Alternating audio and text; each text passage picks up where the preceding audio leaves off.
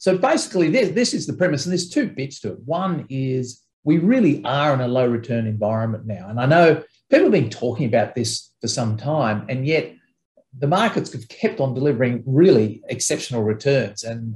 But I think we've crossed the bridge now, and I think we are now genuinely in a low return environment, and I'll take you through the logic of that. And then the second piece is, if you accept that logic, how do we cross the phenology bridge? How do we join up this investment idea with our investors, and what are some of the implications of that, particularly from a communications perspective? The first idea is the idea that low interest rates are going to be with us for decades. Now, as you all know, the RBA sets the cash rate, and they do and central banks everywhere, to moderate the economy. So if the economy is running too slow and unemployment's high, central banks, the RBA, cuts cash rates and try and stimulate the economy. But if inflation's getting out of control because the economy is running too hot, they'll increase rates and do so to slow down the economy.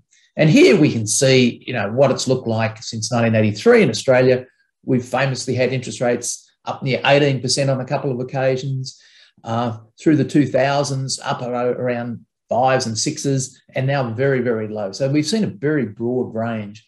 And one of the questions that people keep asking, and it's a fair question, is when interest rates settle down, where will they settle down? Will it be 5%? Is there any chance we'll get back to 8 or 10% again? Now, I'm going to argue today that there is virtually no chance we're going back to 6% or anything remotely like that, far less, much higher rates.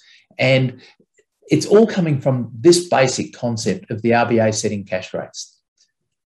So here's the deal. Most of the impact of increasing interest rates in particular is felt at the household level in Australia. It's not the same everywhere else. And it's because we've mainly got floating rate mortgages. And the chart you see on the left-hand side here is showing that back in 1983, the average level of household debt to income was 40%. Now it's up over 180%. So for every household, there's 5 times as much debt on average. And what that means is when the RBA lifts interest rates by 1%, it'll have 5 times the impact on household finances. And, as you all know, when interest rates go up on your home loan, there's less to spend. And if interest rates go up a lot, there's a lot less to spend. And that's the transition mechanism pretty much in Australia. So we see back in 83, the RBA had to increase cash rates by 14% up to 18%. And then in the late 80s, they had to increase by about 8%.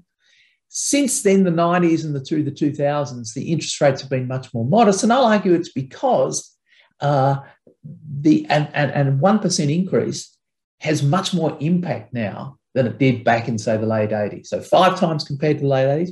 What you can now do is calibrate those historical rate rises, what the RBA needed to slow the economy down, to moderate inflation, or indeed to put it into a recession, and what they are in today's terms, given the much larger amount of household debt.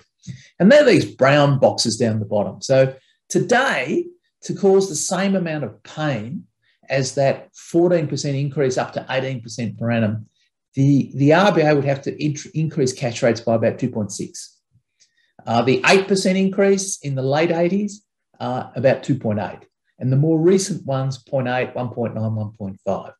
So my key contention here is, if and when the RBA next sets out to slow down the economy and really get inflation under control, 2 to 3% will probably do it. And given that cash rates are at 0 now, then if we get our cash rates up to, say, 3, I think that's pretty much going to kill the economy stone dead. And that will bring inflation under control. And, who knows, this may be something that happens in the very near future. We know there's a lot of inflationary pressures around. But once we get to 3 and we've killed the economy and things coming back more stable, then the RBA reduces rates and they come back to something like, 1.5, maybe 2 maximum. And so my basic contention is the level of household debt means it's going to be really difficult for interest rates to go up by very much. So the lower interest rates will be with us for decades. The idea is we cannot function with 4% cash rates, this economy. And that will be the case until the debt's going to be paid off. That will take decades. But it also means that inflation is really unlikely, I believe, to become a long-term problem in Australia because the RBA has got the most potent weapon available to fight it. It doesn't take too much in terms of lifting cash rates to really put the economy onto its heels and get inflation under control. So the basic contention, low rates will be with us for decades. I think that will then flow on to cause modest returns on growth assets as well.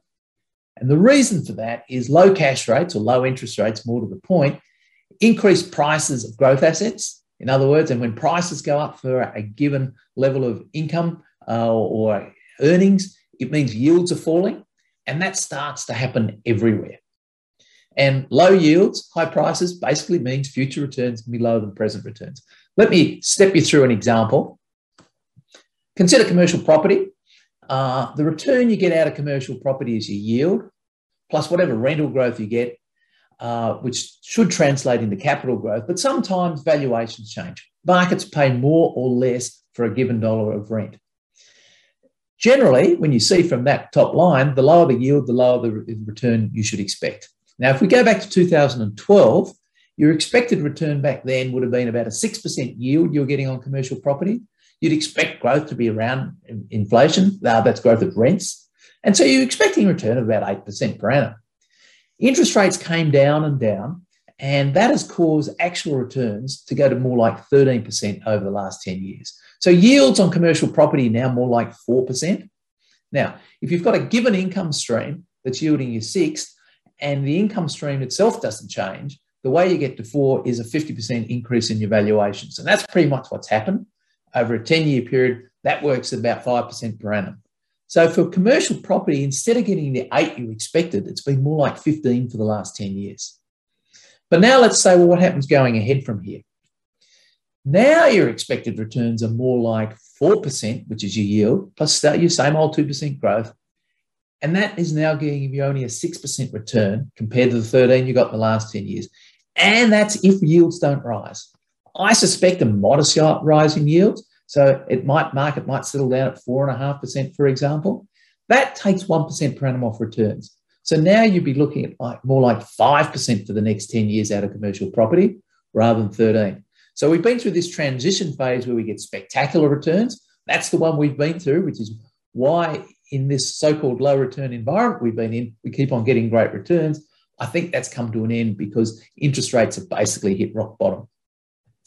You see the same thing happening in equities and listed securities. So on the left, we have the S&P 500 for the last 50 years. On the right, US equity REITs. And you see a not perfect, but quite a solid relationship between bond yields and earnings yield. Now, earnings yield for equity is the inverse of the price-earnings ratio.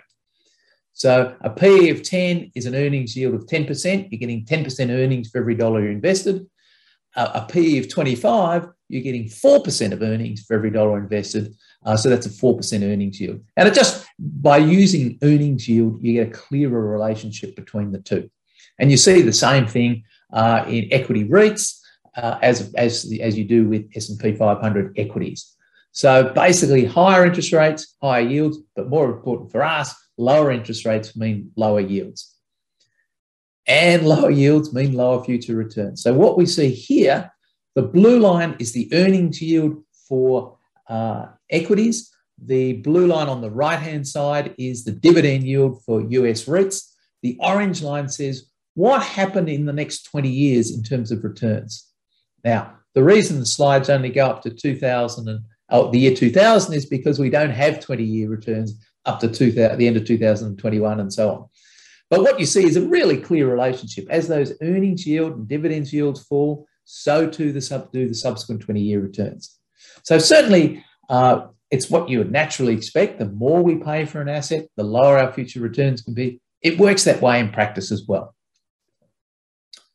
So that's the major premise from an investment perspective. Low interest rate means low returns across all assets. And your mechanism is low rates means higher prices, which means lower yields, which means lower future returns. And that's even before we consider current valuations, which I think are quite stretched now, even given the low rates. So where you would expect them to be, they're actually a little bit worse than that, I think. So I'm pretty sure that low rates lie ahead, not just for interest rates, but all asset classes. So the question for you is, one, if you're convinced by this, you face a whole series of questions. Do I increase your risk, the amount of risk or growth assets in your portfolios to compensate for this lower environment? Does it change your mix between active and passive? How you might invest the defensive part of the portfolio? Do you need more alternatives in your portfolio? They're all investment issues. And so we park those for today and instead just concentrate on this idea of how should we communicate this to clients? And it will be different depending on who you are. So I'm going to just pick out two examples here. This idea that phenology is where investing meets investors. And I'm going to think about if you're the CIO of a major superannuation fund and you're of this view and agreed with the basic thesis, I think most do, or if you're an investment advisor with a personal relationship with the clients, how might that be different? And what are the things you should be doing? And what are the things to get right? And I've got a few suggestions here, but basically this is the challenge for you now to go away and say, look, if you accept the basic premise about low rates, low returns coming up, then how are you going to deal with that with your investors? So we'll look at the CEO, and I've just got here, this is really hard. Because I suspect say if you're a CIO of a major super fund, you don't have a one-on-one personal relationship with investors. If you were to simply come out and say, look, we've had a look at things and we've had great returns in the past, but we're unlikely to get great returns going ahead, certainly not like the ones you've been expecting, I think that becomes a very difficult challenge for the end investors. What do? I suspect many of them, if they basically took it all in, their action might be to chase that or go chasing other types of assets, Bitcoin or something perhaps even worse. And so I suspect without that personal relationship with investors, your position is one where you could actually do a lot more harm than good by having a very convincing argument why this all might be the case. I mean, if you're a CIO, I think your job is probably what it's always been, to try and get the best returns you can. And if we go into a low return environment, then you rely on your standard thing, which is actually, hopefully we've done a little bit better than the other people. And it's because it's been in a low return environment. I don't think there's a lot to be gained necessarily. And it's one for CIOs in the audience to consider by actually getting out there and warning people about this. On the other hand, an investment advisor is in a really different position. An investment advisor is in a position to say, look, I think warning that the world has changed is a really useful thing. There may be an issue with the boy who cried wolf if this has been a message you've been running for some time and the client simply may not believe you. To the extent you do convince them, one of your challenges is keeping people on side and once again, making sure they don't run off somewhere else. The piece you really need to do, one thing I think is really helpful is answering the question, not what returns are going to be, but am I on track to meet my goals? And so there's a whole bunch of things for advisors to consider here, but I'm just going to get you to focus on this one thing for a moment. Let's say, for example, this, am I on track to meet my goals? You've all got projectors and you have a projection that looks something like this. If this is based on the old idea of returns, a couple % higher than it is today, you look at it and go, well, my money lasts safely past life expectancy. I don't have to worry about longevity risk. All is good. And I can spend my money according to this plan. Now, if you take a couple % off the returns, it may look much more like this. So if you're not taking this into account in the am I on track piece, potentially clients are spending way too much money and heading for a disastrous retirement where their money in this case runs out 4 years too early, and they'll become aware of that sometime before that, and it's clearly not a good thing. The second piece around that one is, well, who says this base case assumption is going to be correct? The reality is returns could be better or could be worse. And, in this projection here, we've got an optimistic scenario and a pessimistic scenario. If the pessimistic scenario comes out to occur, then your money's not running out 5 years early, it's 10 years early. It is absolutely disastrous. And so the whole idea of we should be setting up spending plans for clients. We should be starting this discussion about how much can we spend based on how much we can earn, I think is really a live one and one that needs to be done. But also my experience with talking advisors who use this type of tool to work out, am I on track? It really changes the relationship with clients in terms of, are they worried about returns? No, they're really worried about that red line on the right. Is that going through life expectancy or better?